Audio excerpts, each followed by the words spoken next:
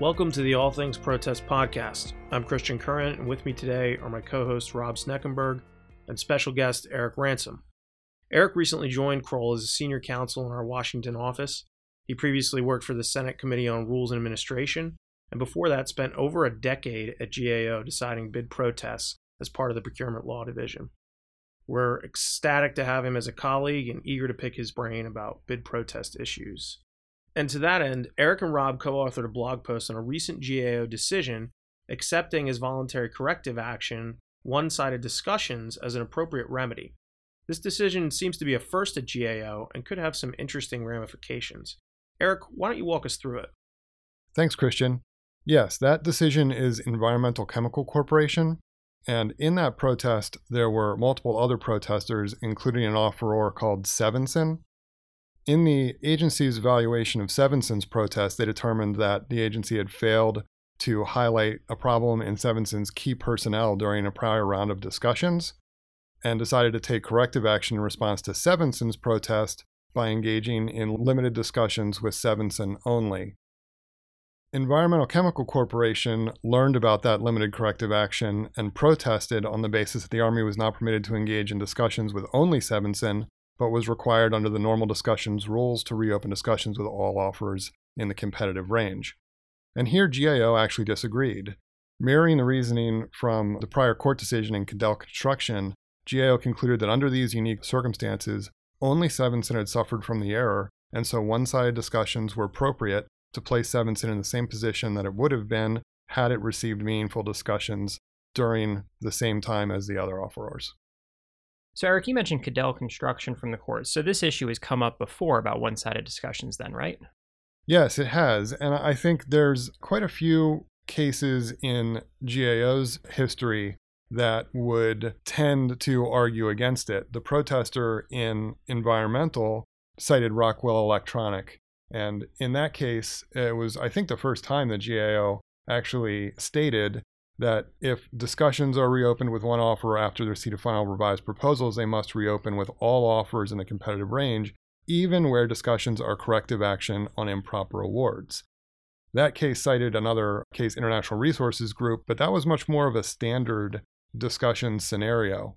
There's another interesting case, Rydock Enterprises, where there were two offerors that didn't receive an equal round of discussions, and GAO in that case made an interesting comment that another round of discussions with those firms may remedy the procurement error. Ultimately, the recommendation in that case was for discussions with all offers in the competitive range, but it was maybe an interesting distinction that where some offerors essentially missed a round of discussions, possibly an alternative remedy was available.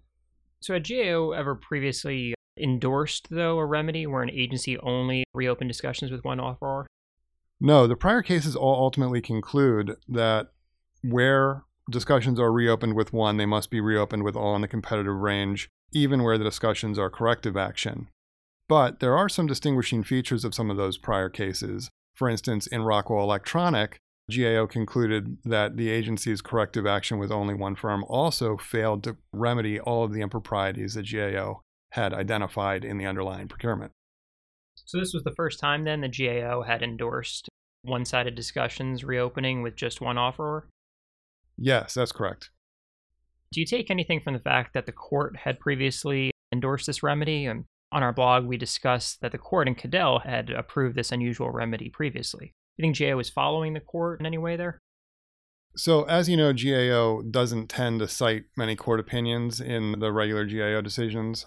I think here GAO is aware of those decisions. More present in GAO's mind is probably the recent decision of the Federal Circuit in Dell, which overruled the Court of Federal Claims opinion that required corrective action to be narrowly tailored to solve only the procurement improprieties identified. The Federal Circuit case opened that up significantly and returned to a standard that the corrective action merely need be reasonable and appropriate to remedy the procurement error. So Eric, do you think that's really the key here, that there's a distinction between corrective action changes in discussions versus, say, mid-procurement discussions with offerors? Yeah, I think that's right. In environmental, GAO is really placing this authority to do the limited discussions in the context of the usual corrective action discretion to have limited discussions with respect to subject matter. I think it's a totally different situation from a mid-procurement round of discussions with only one firm, which I think GAO would still clearly say was inappropriate and unreasonable and contrary to the FAR. It's more that in the corrective action scenario where there was an underlying problem with discussions, one-sided discussions may essentially remedy that missed round with one offeror. Eric, something that caught my eye about this decision is how it relates to the problematic line of key personnel decisions regarding mid-procurement departures that we've covered recently. Do you think this decision impacts those decisions at all? So it's interesting. Yeah, Sevenson, the problem in their original discussions in that procurement was related to a key personnel issue. But unfortunately, no, I don't think the environmental decision is going to help at all with the midstream key personnel replacement problem. I think under the clear weight of the GAO decisions, any discussions with only one firm during a normal stage in the procurement is absolutely going to trigger the requirement that discussions be undertaken with all firms in the competitive range. The key personnel issue that may come up from the Sevenson corrective action is more along the lines of the thorny problems with replacing key personnel during corrective action that are raised by the Deloitte line of cases, in which replacing key personnel in corrective action can have a ripple effect throughout the entire proposal that undermines the agency's attempt to limit the scope of corrective action as to the offeror's ability to revise its proposal. Here in environmental, GAO speaking about Sevenson's corrective action notes especially that they don't see a problem because Sevenson's proposal revisions are going to be limited to only addressing the assessed weaknesses under key personnel.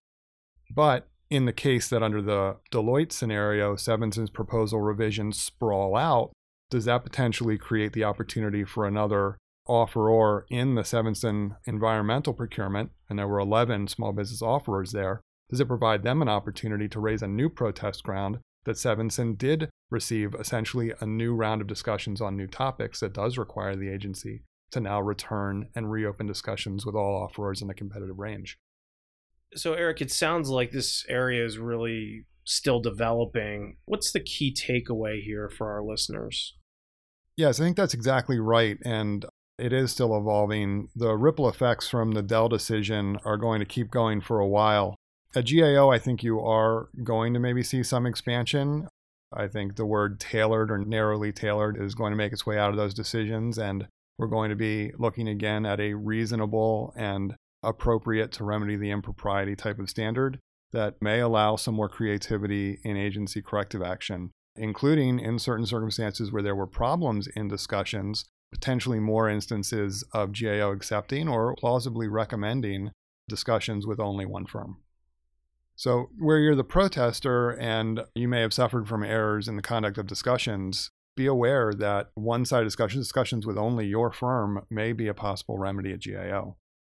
In contrast, in the multi-protester environment, it's no longer a guarantee under the environmental decision that any other protester's success on a discussions-related challenge is necessarily going to result in new discussions with all offers in the competitive range. It's certainly possible in that scenario that once again, as in Sevenson and environmental, we could see GAO accept or recommend discussions with only one firm to remedy a prior discussions problem.